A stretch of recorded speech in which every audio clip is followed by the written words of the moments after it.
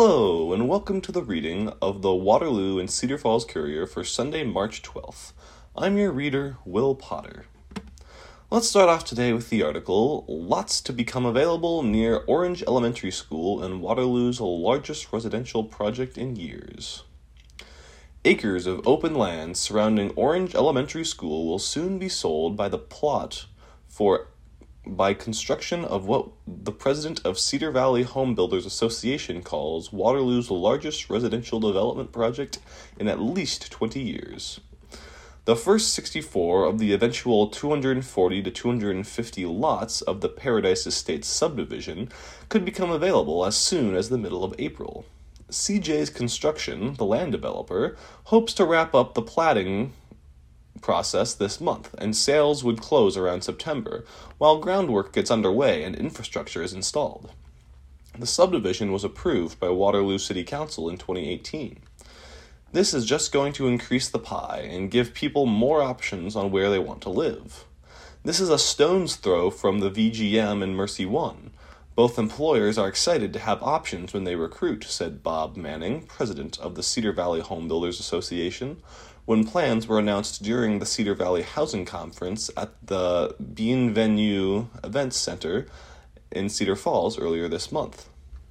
The 121-acre subdivision along Kimball Avenue, north, south, and east of the school, is owned by Hope Martin Buzz Anderson. It's a big need for Waterloo. It's an area where the census found the population to be so high, but you have no lots for sale, said Corey Hodap, owner of the North Liberty-based CJ's Construction. CJ's has been working with the city and Waterloo Community Schools to finalize plans, which will include a bus lane through the subdivision to alleviate Kimball Avenue traffic, a concern voiced by the Orange Neighborhood Association. The future single-family homes could be anything from ranch and two-story houses to split foyers with decent-sized backyards and parking for 2 or 3 cars. Waterloo city documents describe the first 64 lots being 14,057 to 21,787 square feet. Melissa Hodap, company broker, anticipates the lots being sold in the 70,000s to 90,000s range, with houses that would later be built and sold for upwards of 350,000. It will be a nice walkable subdivision with cul-de-sacs, she said, adding that it was a project that a couple of other people had tried to take on and do some things with. She said CJ's was able to make it happen with the help of various stakeholders whom she described as great to work with. The company does not anticipate developing any of the lots on its own. If it does, the plan would include a few of them. Most of the company's work can be found in and around Iowa City and Cedar Rapids. The southern edge of Waterloo has continued to see growth around the Isle Casino and Lost Island Theme Park and Water Park. In fact, the Lost Island franchise sold Western Home Communities 53 acres at the corner of LaPorte and East Challis Roads for future senior and elderly housing. Now on to a very different article. Man dead, women injured in Sumner after standoff with authorities. A Sumner man allegedly shot and injured his wife and then turned the gun on himself Friday during an hours-long standoff that caused the Sumner-Fredericksburg Community School District to cancel classes. Bremer County Sheriff's deputies identified the deceased as 65-year-old Bruce Kuhlman. His wife, Sharon, 58, was treated at a community memorial hospital and then flown to University of Iowa hospitals and clinics in Iowa City. She was in stable condition, according to the deputies. The incident started around 7:30 a.m. when Sumner Police Chief Dan Wegg responded to a disturbance at the home at 212 W 6th Street and heard several gunshots coming from behind the home. Sharon Kuhlman emerged from around the side of the house. She was suffering from gunshot wounds. Bruce Kuhlman was found with a gun, which he refused to drop, according to the sheriff's office. Officers from other agencies were sent to the home. In the ensuing standoff, Kuhlman fired multiple shots into the air and refused to surrender.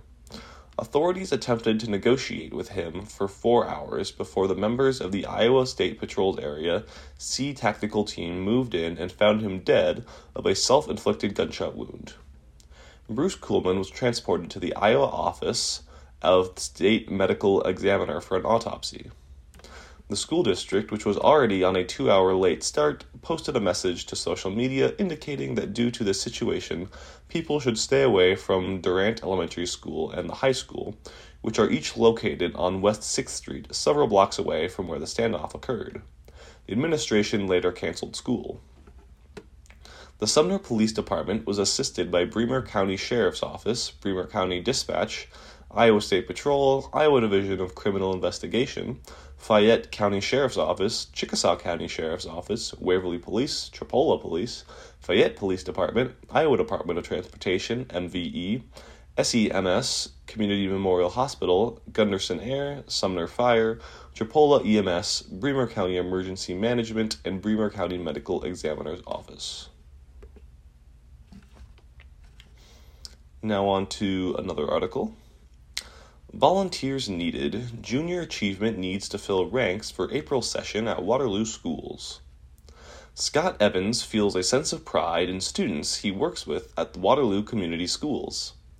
Once a week for 5 weeks, he steps into an elementary school classroom to help students understand how money works, the importance of education and financial literacy for future career success, and what it means to start and run a business. Evans isn't a teacher. He's a John Deere engineer and volunteer for Junior Achievement in eastern Iowa. It's rewarding and fun to work with kids and see the light bulbs go off in their heads when they begin to get what you're talking about, Evans said. JA relies on volunteers to teach its curriculum. Evans has devoted 14 years to supporting the nonprofit organization that provides activity-based curriculum to kindergarten through 8th grade students based on an agreement with the school district. Now, the organization is seeking 30 volunteers to fill a need in the kindergarten and first grade classrooms beginning in April for the remainder of the school year, said JA's education manager Beth Horan. Anyone interested should apply by the end of March at the JA website, easterniowa.ja.org. Like many charities across the country, COVID-19 curtailed volunteer activities and dealt a blow to Junior Achievement's volunteer roster. Volunteers weren't allowed in schools in 2021, and since returning to the classroom in 2022, the organization has been rebuilding its pool of volunteers. It's been challenging, Horan acknowledged, but other nonprofits are experiencing the same challenges. She hopes appealing to the community-minded companies and individuals will attract new or returning volunteers. No experience is required, Horan said. JA provides training and curriculum, including activities that are specific to each grade level. We want volunteers from a variety of backgrounds. We're looking for volunteers who are willing to share stories about themselves, to enrich the lives of students who bring excitement and energy into classrooms, and are passionate about ensuring students have a good foundation as they continue to grow, with the idea of being successful after high school, she said. JA has volunteers from the financial community has volunteers from the financial community because of our focus on financial literacy. But we also have teachers, homemakers, small business owners, and other community-minded individuals from all walks of life. Many companies, like Principal Financial Group, encourage their employees to volunteer in their communities. Cassie Creighton, who is a relationship associate in customer care at Principal, began volunteering with JA about 8 years ago. The experience has been fulfilling. I enjoy it every year, Creighton said. Although she's worked with kindergartners and 5th graders, the 1st graders have her heart. It's neat to see their interest. These young students catch on so fast and are willing to learn. At this age, the curriculum helps them understand the value of money and how to tell the difference between their wants and their needs, she said. Evans taught JA at several elementary schools, including Fred Becker, Kingsley, and Lou Henry, where he has been for the last 7 years. 2 of his 6 children are still in elementary school, so I tend to follow my kids. Other kids remember you from the last years, and that's great. I ask them questions about themselves and try to share a little bit about what I do, he said. He believes that JA is an important tool for classroom teachers. It's a great introduction to managing money, saving and using credit and debit cards, Evans said. Kids are also encouraged to think about what kind of business they would start. You can see them light up when they're talking about it. It's important for kids to be inspired about their future. JA provides the lessons, materials, talking points, and training in person or virtually, Horan said. Volunteers are asked to provide their time, stories, and to share and enthusiasm. There are games and projects to engage the children's interest. We give volunteers the teaching kits with everything they need, and volunteers are always in the kitchen during the lessons. Volunteers are in the classroom for 30 to 45 minutes once a week for 5 or 6 weeks, and they spend about that much time prepping for the class, Horan explained. Volunteers are seen as mentors by students and someone who cares about their success. From a JA curriculum perspective, volunteers ensure that students have an understanding of real-life situations outside of what is normally covered in the classroom, Horan said. For Creighton, one of her best rewards is seeing the excitement in the faces of the children and feeling like you're part of that, she explained.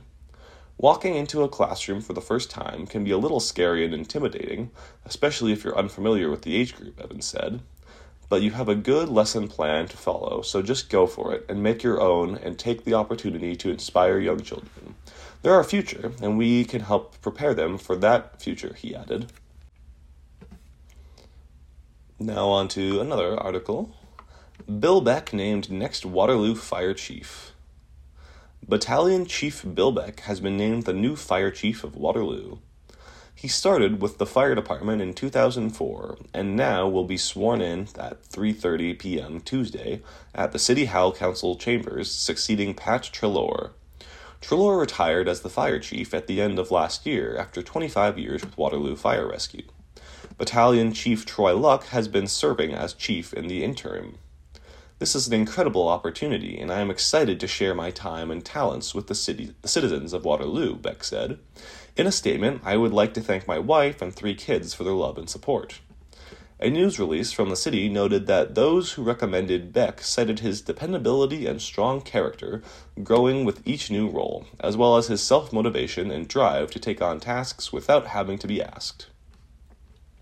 Beck is currently pursuing a Master's of Science in Fire Executive Leadership with a focus on public administration from Columbia Southern University, according to the release. He also has a Bachelor of Arts in Natural History, Interpretation from the University of Northern Iowa, and completed Hawkeye Community College paramedic and EMTB programs. We're looking forward to William Beck assuming that another leadership role with Waterloo Fire Rescue, this time as its fire chief. From firefighter, paramedic, medical officer, lieutenant, battalion chief to now fire chief, he has truly risen through the ranks in the department. Beck is well-respected among his peers and will continue to build on the accomplishments of his predecessors, Mayor Quinton Hart said in a statement. Councilmember-elect Berlinda Creighton-Smith also will be sworn in to her 4th ward seat during the same ceremony as Beck. Let's move on to a national article. Will it take a market crash for Congress to raise the debt limit? There's one way to force President Joe Biden and Congress to solve the looming crisis over the debt limit, a financial market crash. That's a view held by several economists and a former White House official, mindful that Congress rarely acts unless an emergency forces lawmakers to do. For that drama not ending in tragedy, key actors have to play their roles, said Dalip Singh, who is Biden's National Security Advisor for International Economics and Deputy Director of the National Economic Council. Market participants have led a role of playing the victim.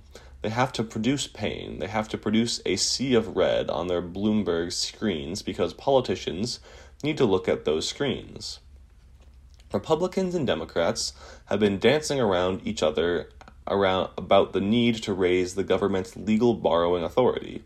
Biden tried to edge closer on Thursday by releasing his budget plan that cuts deficits by a $1.29 trillion over 10 years, an offer that House Speaker Kevin McCarthy, Republican of California, quickly dismissed as woefully insufficient. Republicans in the House Freedom Caucus on Friday proposed their own demands, which the White House quickly rejected. This fandango could persist for several more months until the last possible moment when the federal government would hit a currently unknown X date, possibly as early as June, and be unable to pay its bills, possibly setting off a default that would suddenly wash away millions of jobs. It is a familiar ritual, but every other time before, Congress has found agreement on the debt limit. The question now, in a period of ever-increasing political polarization, is whether today is different. Every single major economic institution, conservative or liberal, says that will cause a massive recession, and put us in the hole for a long time, Biden said, of the possible default that he rolled out his budget in Philadelphia. McCarthy has promised to put together his own budget plan, but has little urgency for striking any kind of deal so long as the stock market stays relatively calm.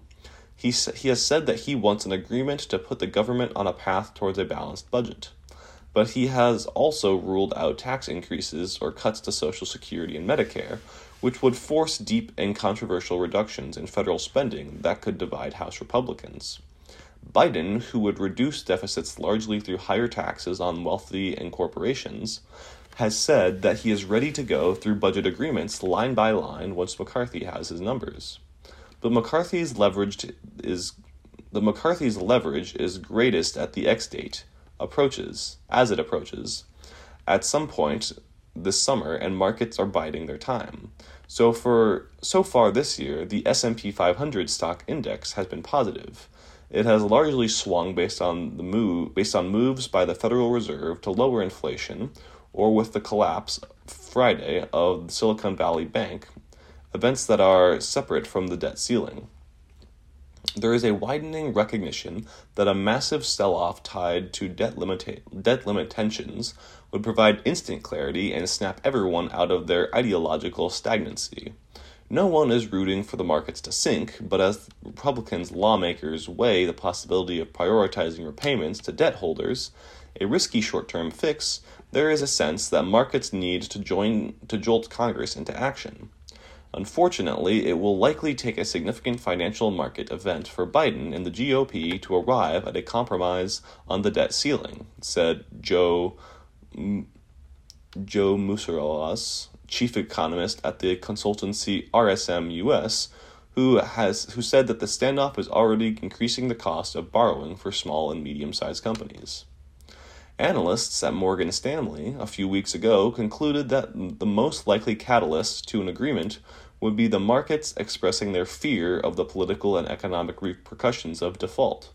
When lawmakers realize they can step in with a deal and play the hero to salvage everyone's retirement savings, they will have an incentive to come together, said Singh, who spoke at a New York conference 2 weeks ago. They have to be able to say, look, I am reluctantly agreeing to pay for spending that we've already authorized because I'm saving the 401ks of hardworking families across the country, Singh said. I think that complacency is itself a big problem. There is precedent for market crashes forcing Congress's hand. During the 2008 financial crisis, the House rejected a $700 billion bailout package on September 29th, leading the Dow Jones Industrial Average to plunge about 7% in a single day. That dramatic sell-off ultimately laid out the stakes for Congress, and the rescue package passed the House within days and became law. And there are those who think that Congress might not take the path that would trigger a market revolt. Rohit Kumar, a former aide to Senate Minority Leader Mitch McConnell, said that a market drop would move the needle on a debt limit, but it's not a prerequisite for getting an agreement. The vast majority of lawmakers understand that this has to be done, said Kumar, now an executive at the tax consultancy, PwC.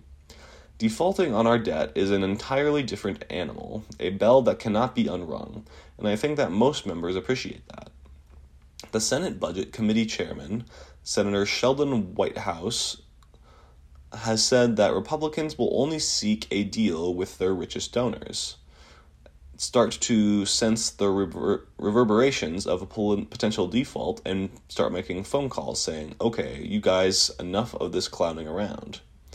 Given that forecasts already exist about millions of jobs potentially lost, White House acknowledged that he didn't know why the phone calls from Republican donors aren't already starting.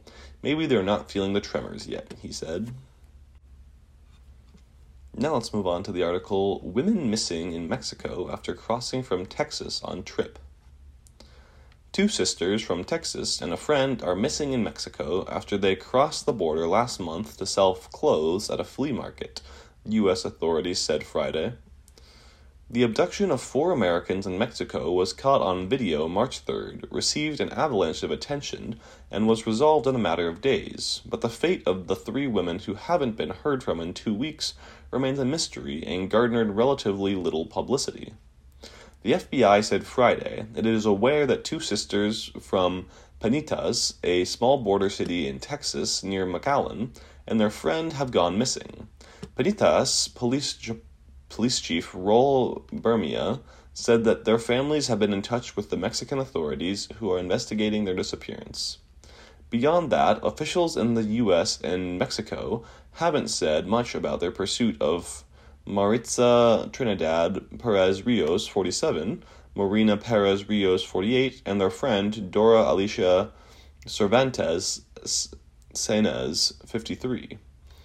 The episode stands in dark contrast to the government and media frenzy over the abduction of the 4 Americans on a road trip to Mexico for plastic surgery. They were caught in a drug cartel shootout on the border city of Matamoros, and a video showing them being hauled off in a pickup truck. The 2 survivors were found Tuesday in a wooden shack near the Gulf Coast. U.S. Customs and Border Protection says that the 3 women crossed into Mexico on February 24th, a Friday. Panitas is just a few hundred feet from the Rio Grande River. One of the women's husbands spoke to her by phone while she was traveling to Mexico, the police chief said, but grew concerned when he couldn't reach her afterwards. Since he couldn't make contact over the weekend, he came in that Monday and reported it to us, Bermia said. The 3 women haven't been heard from since. Bermia said that the women were traveling in a green mid-1990s Chevy Silverado to a flea market in the city of Matamoros in Nuevo Leon State. It's about a 3-hour drive from the border. Officials at the state prosecutor's office said that they have been investigating the women's disappearance since Monday. This week's massive search for the 4 kidnapped Americans involved a squad of Mexican soldiers and National Guard troops. But for the most of the 112,000 Mexicans missing nationwide, the only ones looking for them are their desperate relatives. Authorities say that the lack of manpower, equipment, and training things are so bad that authorities aren't even able to identify tens of thousands of bodies that have been found. Now let's move on to Panel predicts drop in state revenue. Revenues expected to be 1% below 2023. The state of Iowa estimated revenue for the current budget year improved slightly from December, but it is still expected to be below last year as 2022 tax cuts take effect. And in the 2024 fiscal year, which begins on July 1st, revenues are expected to be about 1% below 2023. The figures were set out on Friday by the Revenue Estimating Conference, a panel that meets every quarter to project state revenues. Iowa lawmakers will soon begin the process of crafting the budget for next fiscal year using projections from the panel. The panel estimated Iowa's net revenue for fiscal 2023 will be around $9.75 billion, a 0.5% drop from $9.8 billion in 2022, but it's an increase from the $9.62 billion the group estimated in December. The year-over-year reduction was expected as tax cuts passed by Republicans in 2022, especially the elimination of retirement income tax, take effect. But Craig Paulson, the director of the Iowa Department of Revenue and Department Management, said that other taxes, particularly sales tax, have come in strong, boosting the predictions for the year. The state of Iowa continues to be on strong financial footing, and I see no reason to expect that to change into the foreseeable future, Paulson said. In fiscal year 2024, the panel expected the state's revenue to drop $9.6 billion, also due largely to tax cuts. That's an increase from the December meeting, which estimated fiscal 2024 revenues at $9.63 billion. Lawmakers are required by law to use the lower of the two estimates between December and March when crafting the state budget, meaning that they will be working with the $9.63 billion figures from December. Last year's tax reduction, signed into law by Governor Kim Reynolds, will lower the highest tax bracket over the next 3 years until all Iowa taxpayers pay a flat 3.9% rate on their income. Taxes on retirement income were eliminated, and the corporate income tax will continue to fall if corporate tax revenues hit certain benchmarks, resulting in an expected reduction of $1.9 billion from the state budget. The impacts of last year's tax cuts are starting to show up, in particular in withholdings revenues, but even still, the state is in a very strong revenue position, Paulson said. The Revenue Estimating Conference is a 3-member panel made up of Paulson, Jennifer Acton, and from Nonpartisan Legislative Services Agency, and David Underwood, an economist from Mason City. In a statement on Friday, Republican Senate Majority Leader Jack Whitver of Grimes said the projection confirms that Republicans are keeping the state's economy strong while cutting taxes. With a projection of nearly $2.7 billion in taxpayer relief fund and an ending balance of more than $1.7 billion in fiscal year 2023, Iowa is undoubtedly the strongest financial position the state has ever been, Whitver said. Despite the sky-is-falling claims from Democrats, the future in Iowa has never been brighter. As of December, the Legislative Services Agency has estimated Iowa's 2023 ending surplus would be $1.6 billion, and Friday's estimates would bring that number higher. But Democrats said that the numbers show lackluster growth and that tax cuts are only benefiting the wealthy corporations. Legislature needs to focus on issues like lowering costs and raising wages. Instead, the GOP lawmakers have been too focused on politics this session, said Representative Timmy Brown Powers of Waterloo, the ranking member of the House Appropriations Committee. As they continue working on bills that will drive more Iowans out of state and make Iowa look unwelcoming, it's time to get this session back on track and focus on doing what's best for Iowans again. Now on to a more fun article. Sports show draws crowds ready for outdoor recreation. People attending the 47th Annual Eastern Iowa Sports Show were treated to the ear-splitting sound of wood-splintering chainsaws as lumberjacks competed Saturday.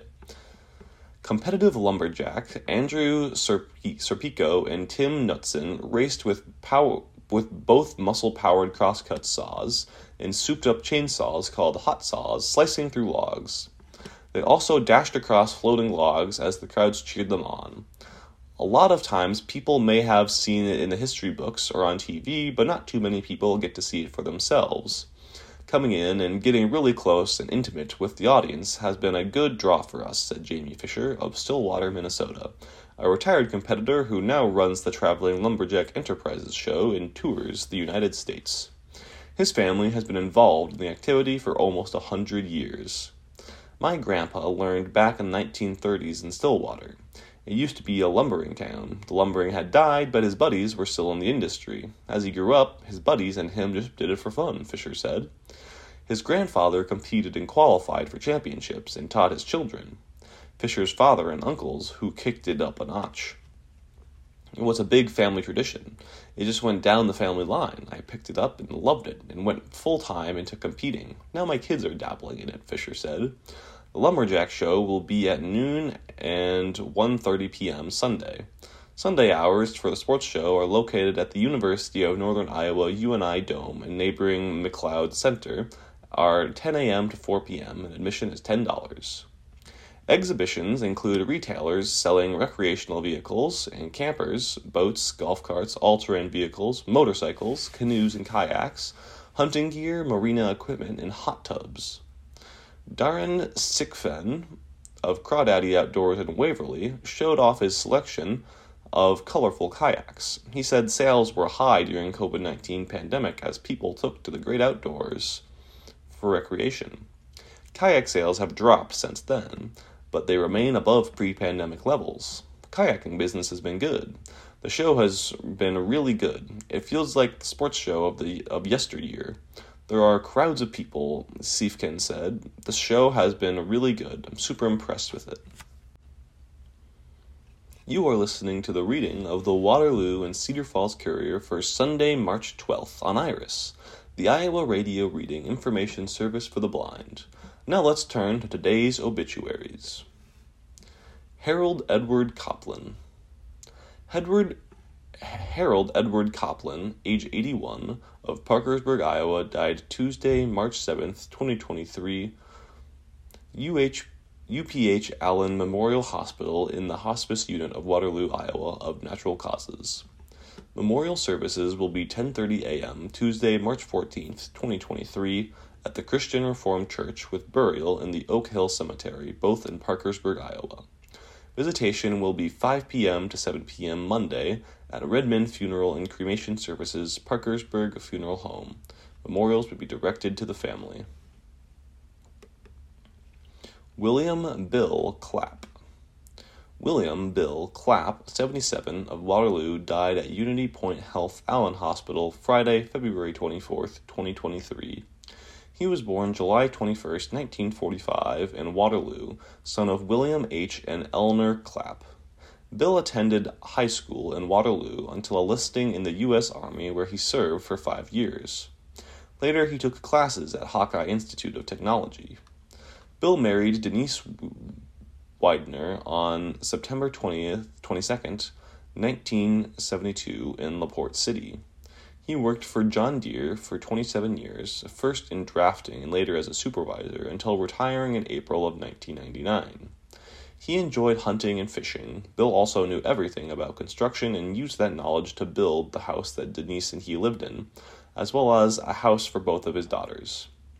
Bill is survived by his wife, Denise of Waterloo, 2 daughters, Kayla Dutcher and their daughter, Hattie, and Jessica Clapp and her children, Maddox, Owen, and Britton, all of Dunkerton, his brother Tom Clapp of LaPorte City, his sister Sally McNally of Evansdale, his brother-in-law Mike Widener and their children, Andy and Lauren of Waterloo. He was preceded in death by his parents. A memorial service will be held at 11 a.m. Saturday, March 18th, 2023, at Lock Tower Park, 4140 Kimball Avenue, with family greeting friends 1 hour prior to the services at the funeral home. Memorials may be directed to the family. Condolences may be left at www.lockfuneralservices.com. Doris Helen Rogers McCartney. Doris Helena Rogers McCartney, 98, passed away on February 15, 2023, in Waterloo, Iowa. She was born on October 19, 1924, in Oskaloosa, Iowa. A celebration of life was held February 23rd at the Community Church of Deep River, followed by burial at Township Cemetery. Jack Lee Fish. Jack Lee Fish, 80, born August 22nd, 1942, to Gerald and Ela Fish of Mason City, Iowa, arrived to his Heavenly Father on March 4th, 2023. Jack, a resident of Mission, Texas, formerly New Hartford, had a long career with John Deere and Waterloo. Jack was survived by his mom, Ela Fish, wife, Charlie Fish, siblings, Delbert Fish, Gary Fish, Donna Eckerd, daughters, Kathy Miller, Michelle Pice, 12 grandchildren, and 17 great-grandchildren. Jack was preceded in death by his father Gerald and his wife Portia. Celebration of life will be held at New Hartford Methodist Church Saturday, April 1st at 11 a.m., 406 Oneida Street. Barbara Jean Cooper. Barbara Jean Cooper, 87, of Cedar Falls, died Monday, March 6, 2023, at the Martin Suites of Western Homes Community, Cedar Falls, Iowa. Barbara was born December 15, 1935, in Livermore, Iowa, to the late Edward and Amelia Anderson. She married Donald Cooper on December 19, 1953, in Hampton, Iowa. Barbara worked at Frank's Greenhouse for 13 years and Viking Pump for 23 years before retiring. Barbara and Donald celebrated 37 years of marriage before his death in 1991. She is survived by her sons, Randy Cooper of Scottsdale, Arizona, Tim Cooper of Fishers, Indiana, and Sean Cooper of Littleton, Colorado, 12 grandchildren, Ryan, Eric, Sarah, and Adam Cooper, Jenny Welsh, Clayton Cooper, Keely Cooper, Ross Cameron, Bryce Farnan, Trent Cooper, Chelsea Cooper, and Kelby Cooper, 6 great-grandchildren, Dolores and Paredes of Hampton, Iowa, and special friend Colleen Limming, and extended family and friends. She was preceded in death by her brother-in-law, Richard Paredes. Faith, family, and friends were the cornerstone of Barbara's life, and she will be remembered as a loving mother, grandmother, and great-grandmother. The funeral services will be held at 10:30 a.m. on Monday, March 13th, at the Janesville United Methodist Church, 424 Sycamore Street, Janesville, Iowa. Visitation will be held from 9:30 to 10:30 a.m. on Monday at the church. Burial will be held at Oakland Cemetery in Janesville. Dahl Van Hove Funeral Home is assisting the family with arrangements. Memorials may be directed to the American Heart Association or to the Janesville United Methodist Church. Now, let's move over to the sports section, starting with college women's basketball. Iowa State women defeat number 14 Sooners in Big 12 semis. Call her humble, differential, or a combination of the two, but one thing is clear. Iowa State's Ashley Joens takes accolades and crowning achievements fully in stride and rarely mentions herself in the process, even when gently coaxed to do so. She's not flippant nor dismissive. It's just that everything she does on the court can be traced back to a lone backyard hoop and wistful childhood dreams. It all goes back to when I was growing up in the backyard, said Jones, who became the 14th player in NCAA women's basketball history to score 3,000 points in Saturday's 82-72 Big 12 tournament semifinal win over number 14 Oklahoma. You're back there shooting, not really thinking about what you're going to do eventually. Obviously, there was always the dream of playing college basketball, but being able to do it here at Iowa State and be able to do it this successfully has been a huge blessing. The Cyclones, 21-9, will play top-seeded and 15th-ranked Texas 25-8 in Sunday's 1 p.m. championship game that will be broadcasted on ESPN2. Joens led all scorers with 22 points and broke the 3,000-point barrier with her first basket of the second half. She now has 3,009 points, or 9 fewer than the great Cheryl Miller.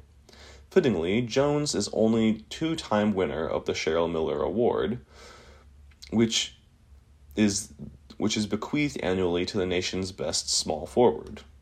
Ash is a very hard worker, said Cyclone teammate Namar Diu, who scored 19 points and went 4 for 6 off for a three-point line.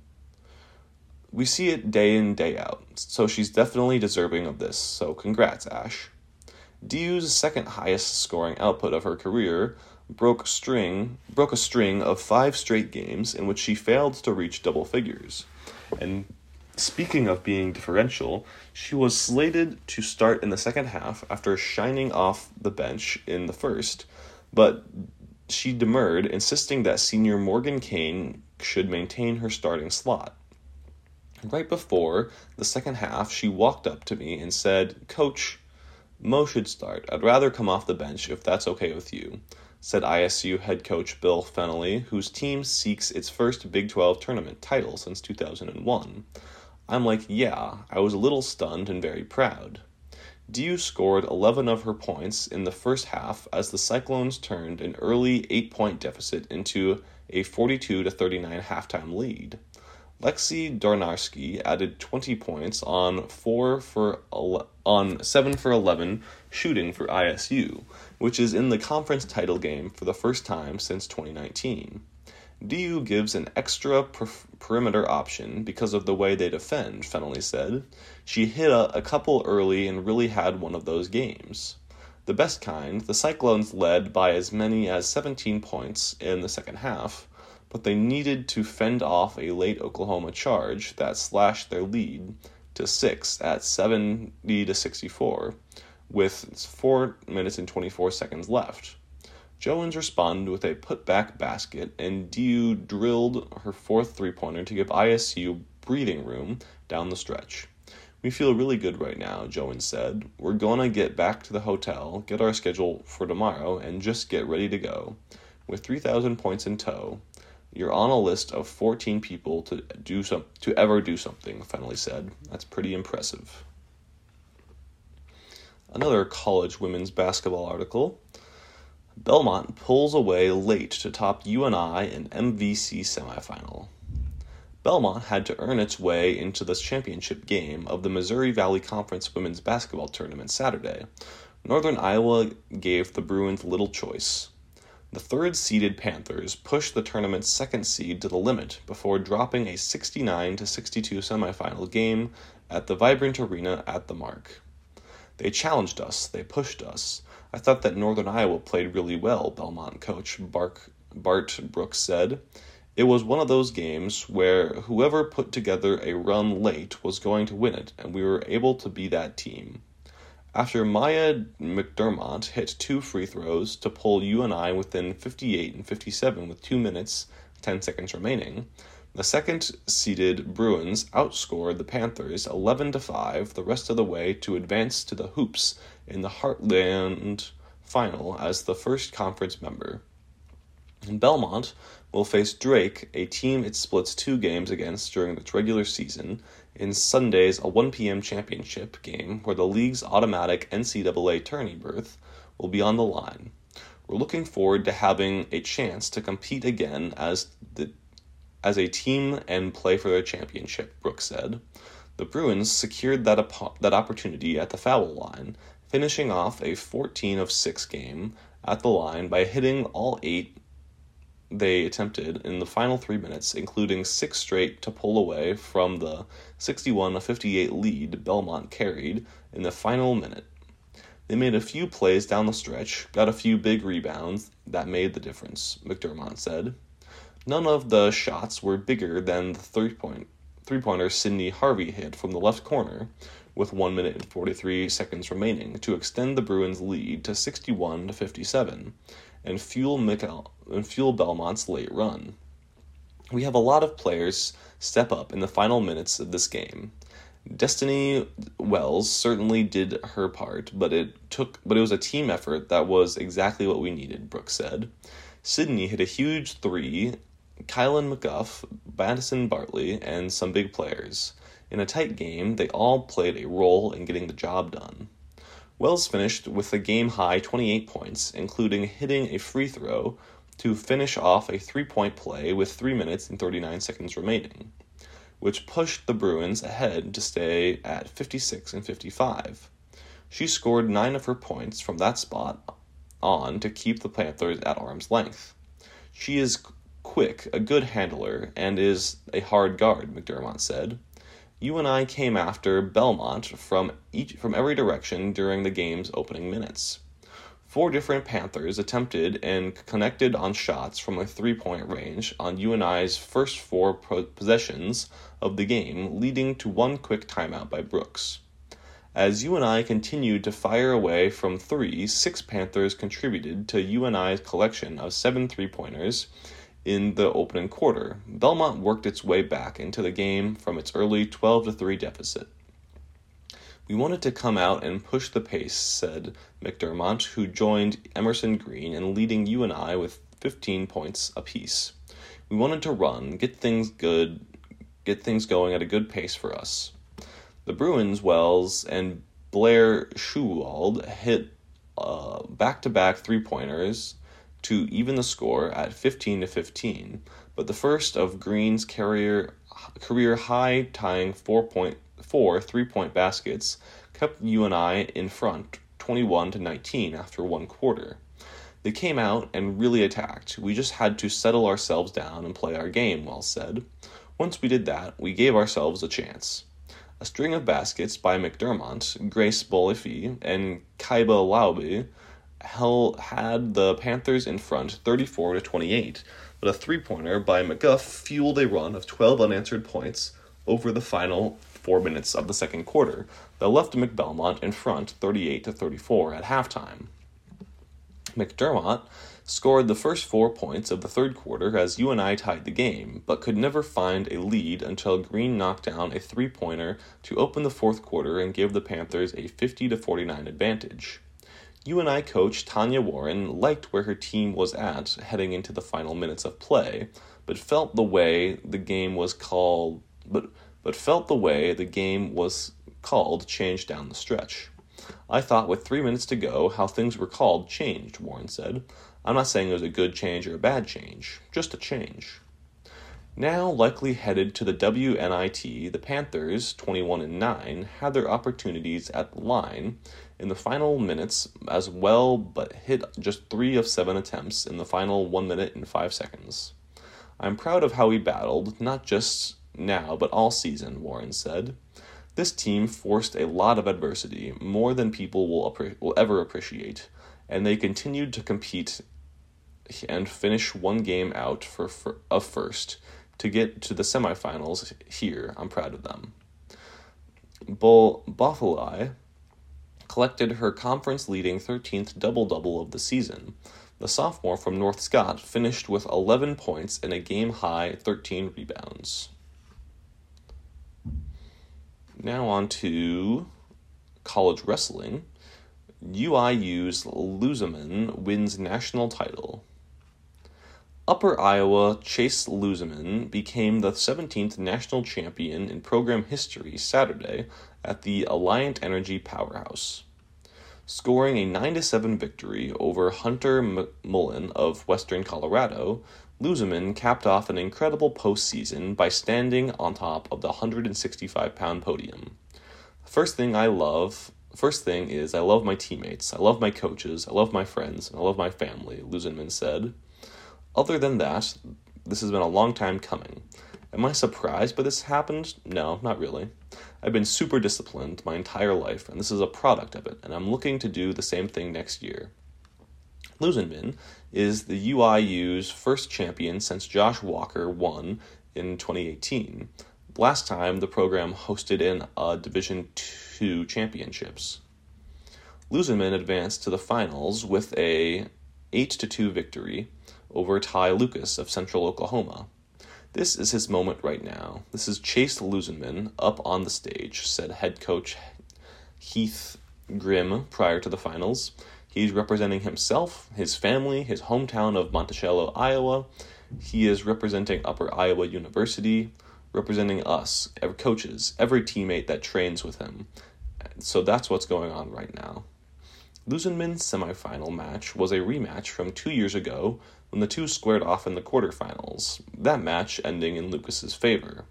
However, Luzenman has grown since then. Personally, I think that I wrestled poorly my first time I wrestled him. I knew that this time would be different, he said. I can't predict the outcome, but I can predict my effort, and that's just what I did there. I gave it all my effort, and it turned out in my favor. Central Oklahoma ended up clinching the Division II title overall with 113 points going into the finals. However, Grimm said the hosting school could take pride in one of their athletes getting a moment in the spotlight. Maybe take a step back, and that's what's cool about it. From the perspective is that we're hosting the tournament. There's only 20 kids wrestling tonight, and we got one of them, Grimm added. That's outstanding. Luzenman was joined by teammates Tate Murdy, who finished 8th at 141, and Coulter Bai in the same place at 184 as All-Americans. Rick Hartzell, Vice President of Athletics for Upper Iowa, also commented on the success the Peacocks enjoyed over the weekend, achieving their best national outing in 5 years. We're proud of those guys, Coulter and Tate and Chase, so happy they're having success, Hartzell said before the match. We've had a great wrestling program over the years. Heath Grimm does a great job coaching them up, so really thrilled they've advanced this far and hoping we can get a national champion out of Chase here. Even more college wrestling, new article though. Mulder and Dean win titles, Wartburg takes second. As a team, it was not the tournament Wartburg College wanted to have at the Division III Wrestling Championships at the Berglund Center in Roanoke, Virginia, Saturday.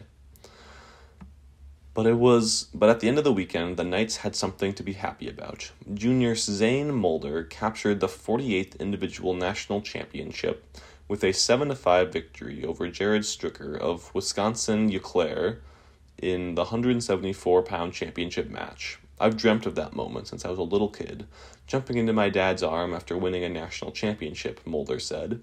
Family members are allowed to sit mat side during championship matches. The feeling is so surreal right now. There's so many people to thank. I just can't put it into words right now. Mulder fell behind early to Stricker, 2-1 after period 1, and then after he scored a takedown with 1:26 left in the second, Stricker reversed him for a lead of 5-3. An escape with 59 seconds left, and then a takedown with 24 seconds left in the second period gave Mulder a 6-5 lead after 2 periods. He escaped just 8 seconds into the third, and despite a flurry of action over the final 2 minutes on both wrestlers' parts, no scoring was had, and Mulder was crowned a champion. Masuma and Dean made it twice as sweet with a 10-6 win over Coy Spooner of the U.S. Coast Guard Academy to win the 197-pound title. And Dean twice scored takedowns and took Spooner to his back in the first period to build an 8-1 lead. I'm from Dallas, Texas. I haven't been home in 8 months, and Dean said, thinking about this moment all year. That victory lifted the Knights to a national runner-up status as it vaulted them past Baldwin Wallace by 1 point, 67.5 to 66. Augsburg University captured its 14th national title as the Augies led wire-to-wire winning for the second team in 4 years at Roanoke. Augsburg finished with 101 points. Augsburg finished with 7 All-Americans, including 1 champion. And in one of the most unique championship matches in Division III history, Rhode Island College's Nathan Lackman edged his brother, Matt Lackman, of Alverna University to win at 165. Nathan scored with 1:57 left in sudden victory to win the battle of the brothers 3-1 and win his second consecutive title. In another unusual championship match, in a battle of unseeded wrestlers, Sam Stuhl and Augsburg beat Ethan Harstead of Wheaton College 5-1 to win at 141. During the morning session, Mulder and Dean earned their final appearances. Mulder was in complete control of his 174 semifinal against Oswego State's Charlie Gregus. He scored with 35 seconds left in the first and rode out Gregus in the second, and then used a quick escape in the third to build a 3-0 lead with the ride time point tacked on, won 4-0 for his 100th career victory. And Dean, a junior in college, national runner-up last year at Iowa Lakes, scored a 2-1 win over Tyler Hanna of Wisconsin-Platteville in the semifinals. The difference was stalling point issued against Hanna midway through the third period. He also had been warned for stalling in the first period. Trailing by 21.5 points after day 1, Wartburg needed to be near perfect on Saturday in order to potentially chase down Augsburg. That proved difficult to accomplish. It started off good when Zairin Terukina won his third consecutive consolation match, beating Josh Wilson of Greensboro 3-1 in a sudden victory at 141. But Augsburg, despite taking a couple of hits on the consolation side, continued to shine. Unseeded Sam Schuler reached the 141 finals with a 6-3 win over the second-seeded Jacob Reed of Ohio Northern. Then, in a critical head-to-head match at 157 and 165, Wartburg fell short. Augie Tyler Shilson dominated David Hollinsworth 13-0 in a 157 semifinal. Then, in a 165 consolation match, Cooper Wills of Augsburg used a third-period ride to beat the Knights' Nathan Fuller 2-0. Those two losses effectively knocked Wartburg out of the contention for the team title that put Augsburg near the finish line of its 14th title. Terukina and Hollingsworth each finished 6th, while Fuller won its final match of the tournament to win 7th at 165. After losing in the semifinals to defending champion Jarrett Shinholster of Wisconsin Whitewater, Luther College's Donovan Korn won back-to-back consolation matches, including a 7-1 decision over Bentley Schwanbeck Osterman of Augsburg to finish third at 184. And that does it for today's reading of the Waterloo and Cedar Falls Courier for Sunday, March 12th. I'm your reader, Will Potter. You can access a recording of today's reading on our website, iowaradioreading.org, at any time. Thanks for listening.